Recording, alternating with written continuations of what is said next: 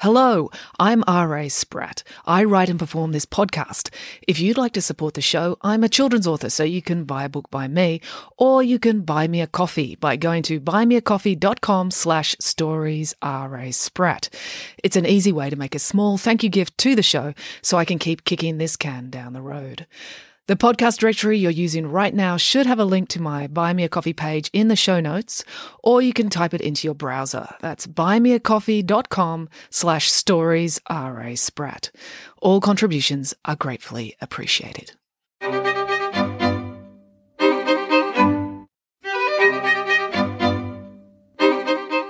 Hello and welcome to Bedtime Stories with me, R.A. Spratt. Today's story is The Princess and the Pea, and the prince with a brain the size of a pea. Here we go. Once upon a time there was a very stupid prince, Nanny Piggins began. Nanny Piggins, you can't say someone is stupid, protested Derek. What, not even if they are? Asked Nanny Piggins. Especially if they are, said Michael. It's rude, explained Samantha. Nanny Piggins scowled. Oh, heaven forbid that someone think I am rude. You're the one who's always telling us we shouldn't be superficial in our judgments of others, Samantha reminded her. Yes, that's because you always want me to tell you stories about handsome princes and beautiful princesses, said Nanny Piggins. So for once, when I decide to mix it up, you complain. Well, we don't want people to think you're rude, said Michael. Not when you're so wonderful. Now, listeners, this was obviously a piece of blatant sucking up, but Michael loved a good story and he really wanted his nanny to get on with hers, so he was prepared to be shameless in his flattery. Very true, agreed Nanny Piggins.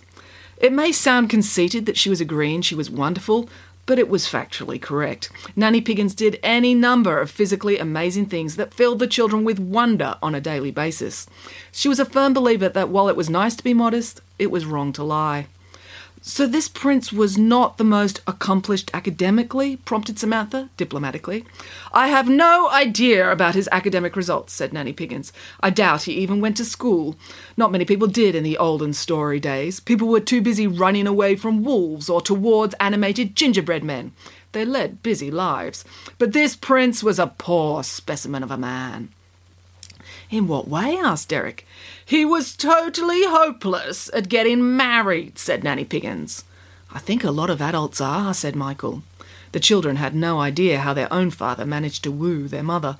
They always assumed it had something to do with temporary amnesia, perhaps as the result of having an anvil accidentally drop on her head. Yes, but he was so hopeless at it, said Nanny Piggins, that he asked his mother to help him find one. Find what? Asked Derek. A wife, said Nanny Piggins. Oh, said the children. Exactly, said Nanny Piggins. Now, as you know, mothers are the most wonderful people on the planet. It's perfectly fine to ask them to help you tie your shoelace if you're 4 years old, or ask them to teach you how to juggle chainsaws if you're 7 and you've never done it before. Nanny Piggins had grown up in a circus where this was the type of life lesson young people turned to their parents for. But for a 29-year-old man, a prince no less, heir to an entire kingdom, ruler of a country, for him to ask his mother to help him find a wife, that's just sad. Some might even say stupid, if they were allowed to by the mean children they looked after. Nanny Piggins glowered at the children as she said this. She did not approve of censorship, especially not of her. Perhaps his mother was really good at matchmaking, said Samantha. What? Said Nanny Piggins. She couldn't make matchsticks at all. She was a queen. She could barely do anything. She had servants for everything, including blowing her nose. So unhygienic. No, I mean perhaps she was good at helping couples meet, said Samantha. Oh, said Nanny Piggins. No, she was hopeless at it. Royalty generally are, which is ironic really, because in fairy stories about princes and princesses, they always live happily ever after. But in real life, with princes and princesses, they're usually sulky and eat too much cake and ride horses around the countryside brooding their whole lives. So what happened with this prince? Asked Derek. Well, his mother, and I don't blame her, said Nanny Piggins. It's not her fault her son was hopeless.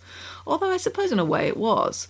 Anyway, she came up with a cunning scheme to test any girl who wanted to become the royal princess. That's horrible, said Michael. He was thinking of maths tests. He thought it was abominably cruel if the Queen was going to force some girl to do one of those. Did they have to do fractions or something? No, worse, said Nanny Piggins. You see, they'd had a problem with just run-of-the-mill, stunningly beautiful women coming to the palace and claiming to be princesses. So they needed a way to weed out these regular people. What's wrong with a regular person marrying a prince? Asked Samantha. They're not prepared for it, said Nanny Piggins. You see, royalty have to spend all day shaking hands with people. Great long lines of them everywhere they go. To cope with that, you need to start training from birth, to build up the wrist strength, otherwise your hand will drop off. Really? Asked Michael. Oh yes, said Nanny Piggins. Why do you think that Napoleon always had his hand tucked in the front of his jacket in portraits? Because his hand was cold, said Michael. No, said Nanny Piggins. It's because he wasn't born Emperor of France. So when he got the job, his hand dropped off. He kept it tucked in his shirt front so no one would notice. Is that true? Asked Eric. I assume so, said Nanny Piggins. It's the only explanation that makes sense. Unless he had a very itchy chest for 20 years, but that's too far-fetched. So how was the Queen going to test a woman's royal status? Asked Samantha. She was wondering if this would be a test she could herself pass, and perhaps that she was secretly a princess who'd been kidnapped at birth. She was going to test her with a pea, said Nanny Piggins. Because princesses don't like vegetables, guessed Michael. Probably, said Nanny Piggins, but that's not what the Queen had in mind. You see, she reasoned that a true princess is so pampered and super sensitive. If you put a pea under her mattress, she would not be able to get a wink of sleep because she'd be so uncomfortable. Huh? Said Michael, scrunching up his forehead as he tried to process this. I know, it's not very logical, is it? Agreed Nanny Piggins. But royalty never are. These are people who think it's a good idea to wear 10 kilos of gold and precious stones on their heads, then wonder why people start getting ideas about chopping their heads off. Anyway, a pea in the bed was the Queen's brilliant idea, said Nanny Piggins. She was so proud of having thought of it that she decided to take it a step further. Well, actually, 20 steps further. She got 20 of the finest, softest, comfiest mattresses, stacked them on top of each other, and then put a single pea under the bottom one. Now, princesses were always dropping by, and they always had bizarre excuses for needing somewhere to stay over. Like, oh, sorry, I just sprained my ankle in your front garden. Can I spend the night? Or, my horse just tossed me off right outside your palace. Can I spend the night? Or, my Netflix isn't working. Can I spend the night? They were all just desperately trying to get engaged to the prince and would come up with the most outrageous excuses. So the next time a princess came over, the Queen put it to the test. She put her in the bedroom with the 20 mattresses and the pea. And, of course, a very long stepladder so she could get to the top and go to sleep. The next morning, when this princess came down to breakfast, the Queen stared at her attentively. So tell us, princess, said the Queen, how did you sleep, my dear? Well, I don't like to complain, said the princess. I don't care what you like, said the Queen. I'm telling you to complain. I'm demanding that you complain. If you have a complaint, I want to hear it. Well, there was something horridly uncomfortable under my mattress, said the princess. It's bruised my back. I may even have a broken rib and a slipped disc. I'm going to require physiotherapy for this for the rest of my life. You're kidding, said the prince. A bruise, a broken rib, and a slipped disc? Show us, said the Queen. Mother, said the prince. This is a serious accusation, said the Queen. We need evidence. You do? Asked the princess. Yes, so we can take it to the mattress manufacturer, lied the Queen. All right then, said the princess, and she turned and showed them her back. Luckily, she was wearing a dazzling ball gown with a plunging back, so they could quite clearly see her skin, and from her neck all the way down to her lower back was a massive bruise with horrible discoloration entirely consistent with a broken rib and a slipped disc. The poor girl looked like she'd been kicked by an elephant that was really angry, perhaps because its internet provider was so unreliable. It's true, said the Queen. You really are a royal princess. That's good enough for me. You can have my blessing to marry my son. Whoa, hang on a minute, said the son. What are you talking about? I devised a test, explained the Queen. Only a true princess could detect the presence of a pea under 20 mattresses. What type of pea did you use? Asked the prince. A diamond point pea with hammer action? No, just a regular green pea, said the Queen. I had cook fetch me one from the garden. This is a terrible way to choose a wife, exclaimed the prince. I don't want someone so sensitive they get a severe injury from sleeping on a vegetable. He turned to the princess. "No offence, I'm sure you're lovely, but you really should see a doctor. No one should bruise that easily. I think you may have haemophilia, and that's a serious medical condition." So the prince did not marry that princess. But that night the doorbell at the palace rang again. It was pouring rain outside, and they hadn't been expecting any visitors. "Who could that be?" asked the queen. "Probably another nutty princess wanting to get married," grumbled the prince. "We'll see," said the queen. And it turns out the prince was 100% correct. There was a girl standing on the doorstep, and she did claim to be a princess. But she didn't look like a princess at all. She looked more like a drowned rat. She was soaked to the skin, her nose was red, and she was in a thoroughly bad mood. It's hard to be in a good mood when you're soaking wet and cold. "Sorry to disturb you," said the princess, "but I'm on my way to the neighbouring kingdom and I got caught in the rainstorm. I need somewhere to sleep tonight. Would you mind terribly putting me up, as one royal family to another?" "This could be the one," said the queen excitedly. "I doubt it," said the prince. "I'll test her," said the queen. "No way," said the prince. "You've had your turn. I've got a much better test. You keep her talking in the drawing room for 10 minutes. I'm going to slip something under her mattress that'll soon let us know if she'd make me a good wife."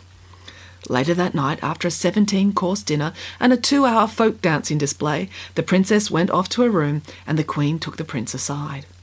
"What did you put under her mattress? Something bigger than a pea? A carrot? A turnip, perhaps?"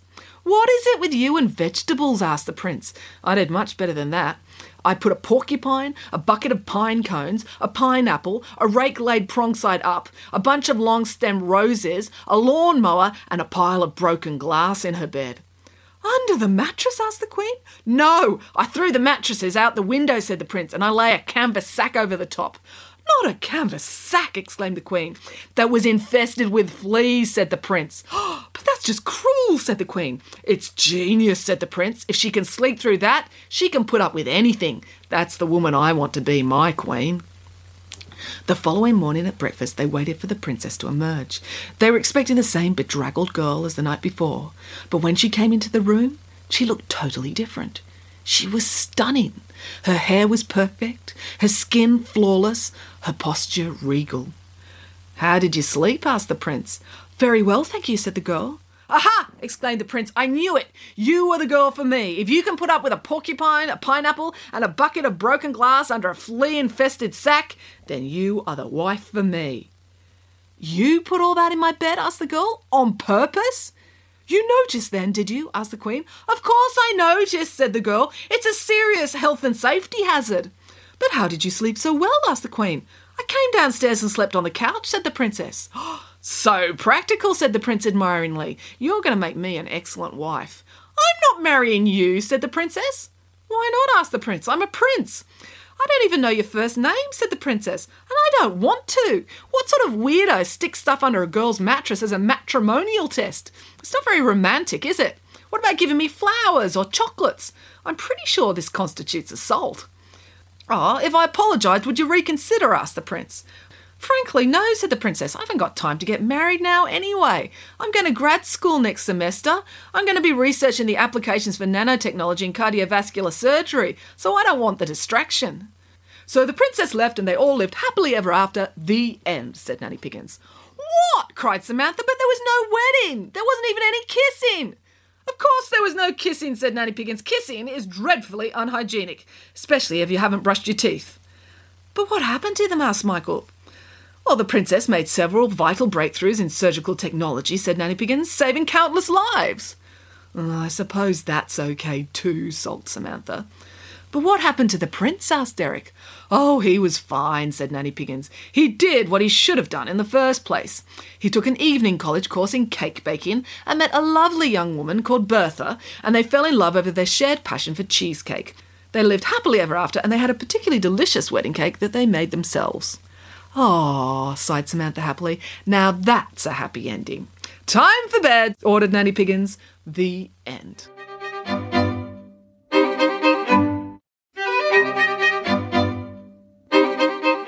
Thank you for listening. To support this podcast, just buy a book by me, R.A. Spratt.